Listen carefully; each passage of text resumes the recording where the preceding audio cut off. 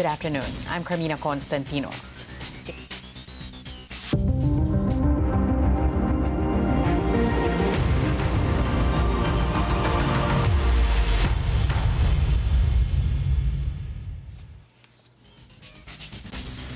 Thanks for joining us.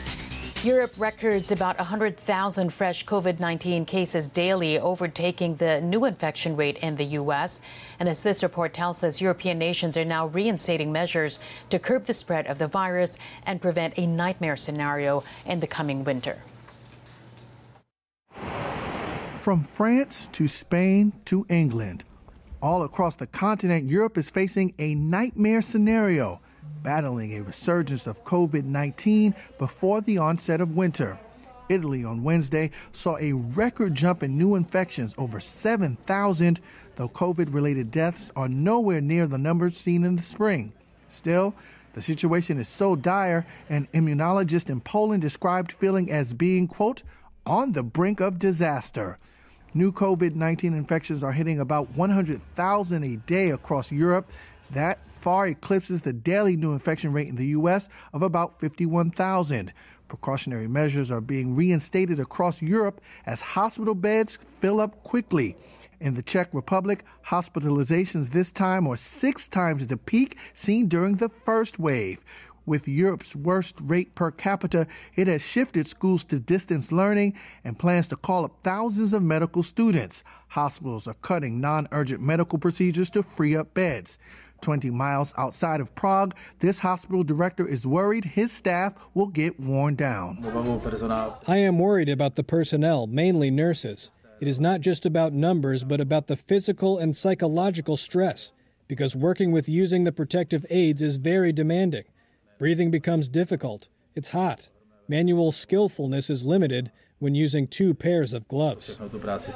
Other measures in Europe to contain the virus include shutting down bars and pubs.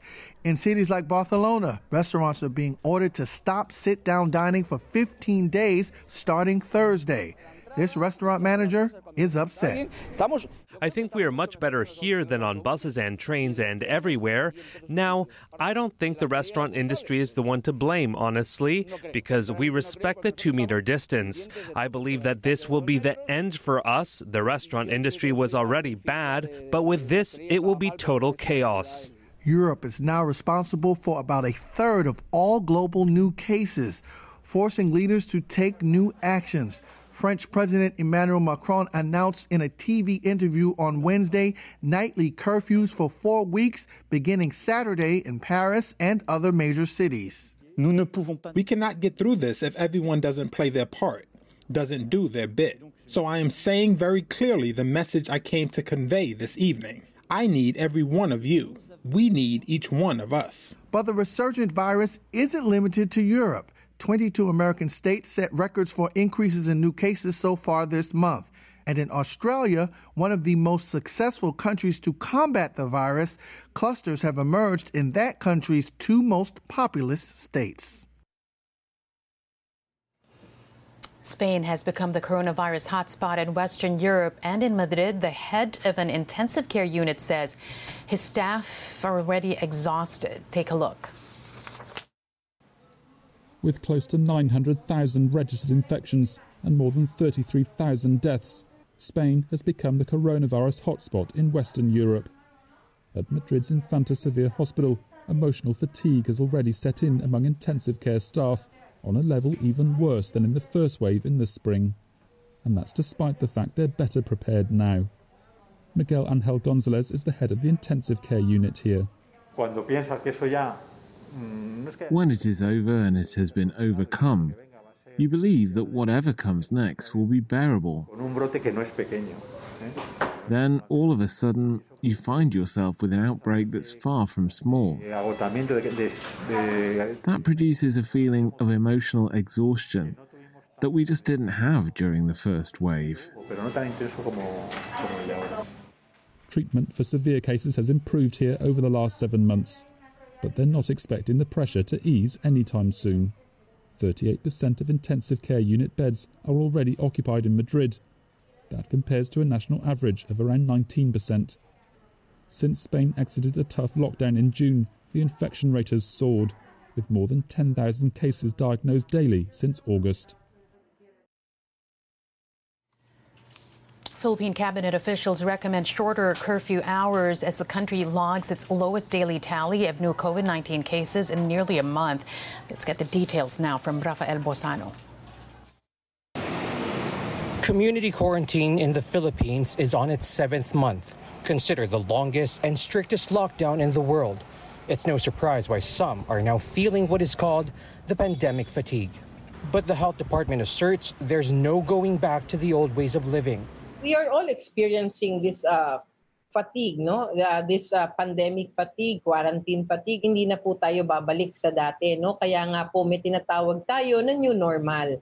At ito pong new normal na ito po yung nagbibigay sa atin ng kasiguruhan, ano, na kahit na meron pong virus dito po sa ating environment, we will still be protected because if we are going to comply with these minimum health standards. If there's any good news, it's that the Octa Research Group is continuing to observe improvements in COVID-19 data. Based on their October 12 report, no city in the capital region has seen an increase in cases in the last 2 weeks. As a matter of fact, recorded cases in the region have not exceeded 1,000. On Wednesday, the Philippines logged just over 1,900 COVID-19 cases, the country's lowest daily tally since September 22. But it must be noted that 11 laboratories have failed to submit data to the repository system. Total recoveries, meanwhile, are now nearly 294,000, while the death toll climbed to over 6,400. Professor Guido David of the Octa Research Group says COVID-19 cases in the country may reach 390,000 by the end of the month. Meanwhile, President Duterte's cabinet recommends shortening the curfew to 4 hours. Malacanang says the cabinet is suggesting a 12 a.m. to 4 a.m. curfew instead of the 10 p.m. to 5 a.m. policy that most areas implement. But the palace asserts it's up to local government units if they will issue an ordinance. Rafael Bosano, ABS-CBN News. President Rodrigo Duterte assures Filipinos the Philippines will be able to buy a coronavirus vaccine once it becomes commercially available. The president wants everyone to get the vaccine, but stresses priority will be given to the poor, the police, and the military personnel. Back in July, the president said the military would be the one to implement the country's coronavirus immunization program. Nakahanap na ako ng pera. I have the money already for the vaccine. But kahanap pa ako ng maraming pera because, there are now 130 million Filipinos. And to me, ideally, all should have the vaccine without exception. Mauna ang mga mahirap na walang pera, hindi makabayad.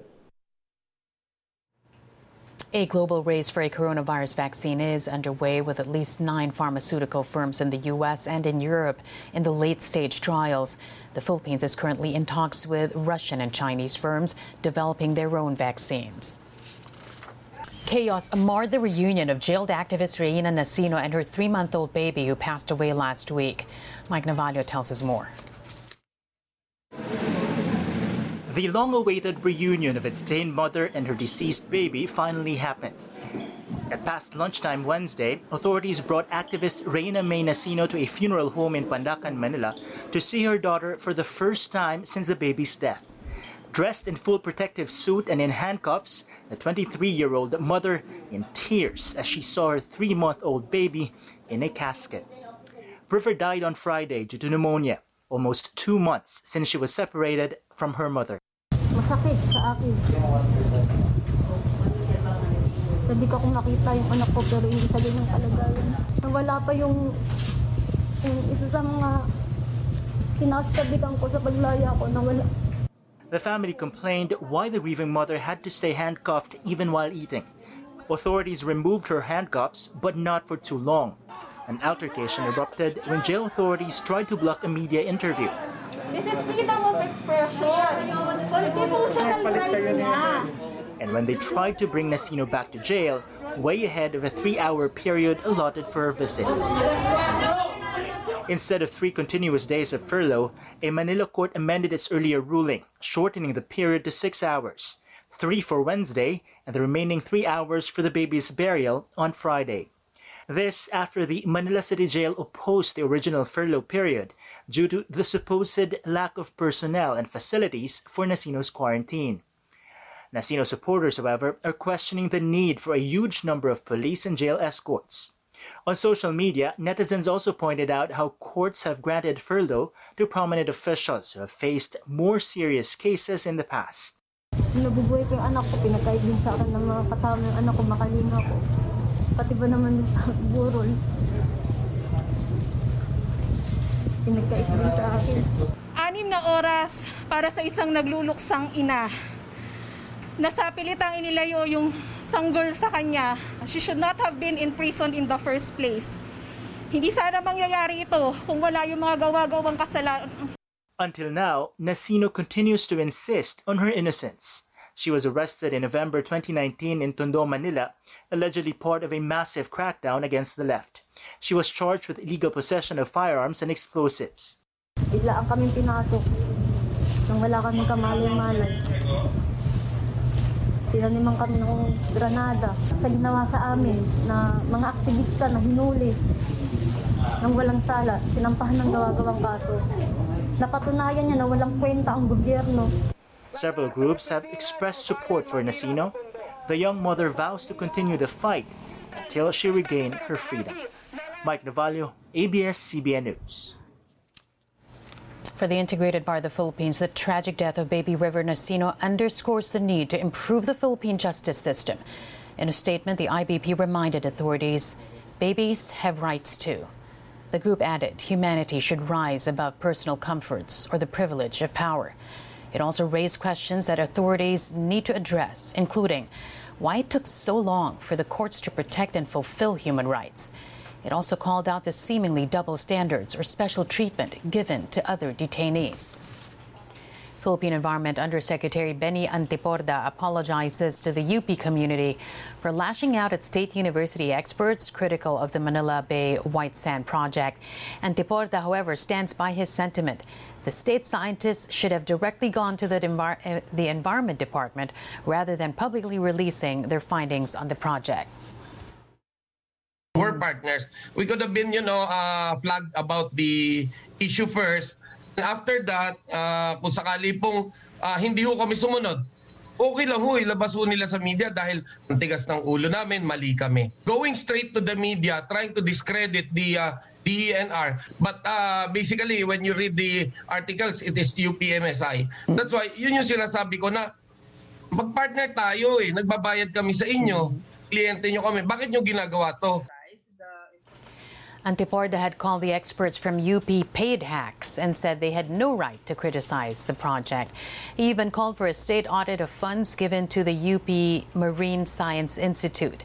The institute has meanwhile accepted Antiporda's apology. But UP MSI Director Dr. Laura David insists they will continue to voice out their opinions on government projects. The important thing is for communication to continue. And we've had decades of work with the DENR, and we hope to continue the same for years to come. Scientists po tumatayo talaga sa siyensya niya. So kung ano po yung aming napapag-aralan, kung ano yung aming napapag-alaman, ito po ay sinishare talaga namin sa public. Kasama po ito sa trabaho at mandato ng pagiging scientifico at pagiging kasama sa Universidad ng Pilipinas. And that'll do it for today. Thanks for joining us. I'm Carmina Constantino. If you want to revisit today's episode, Dateline Philippines podcast is on Spotify and Apple Podcasts. Play back the interviews too on ANC's YouTube channel. Keep safe, everyone, as you keep it here on ANC.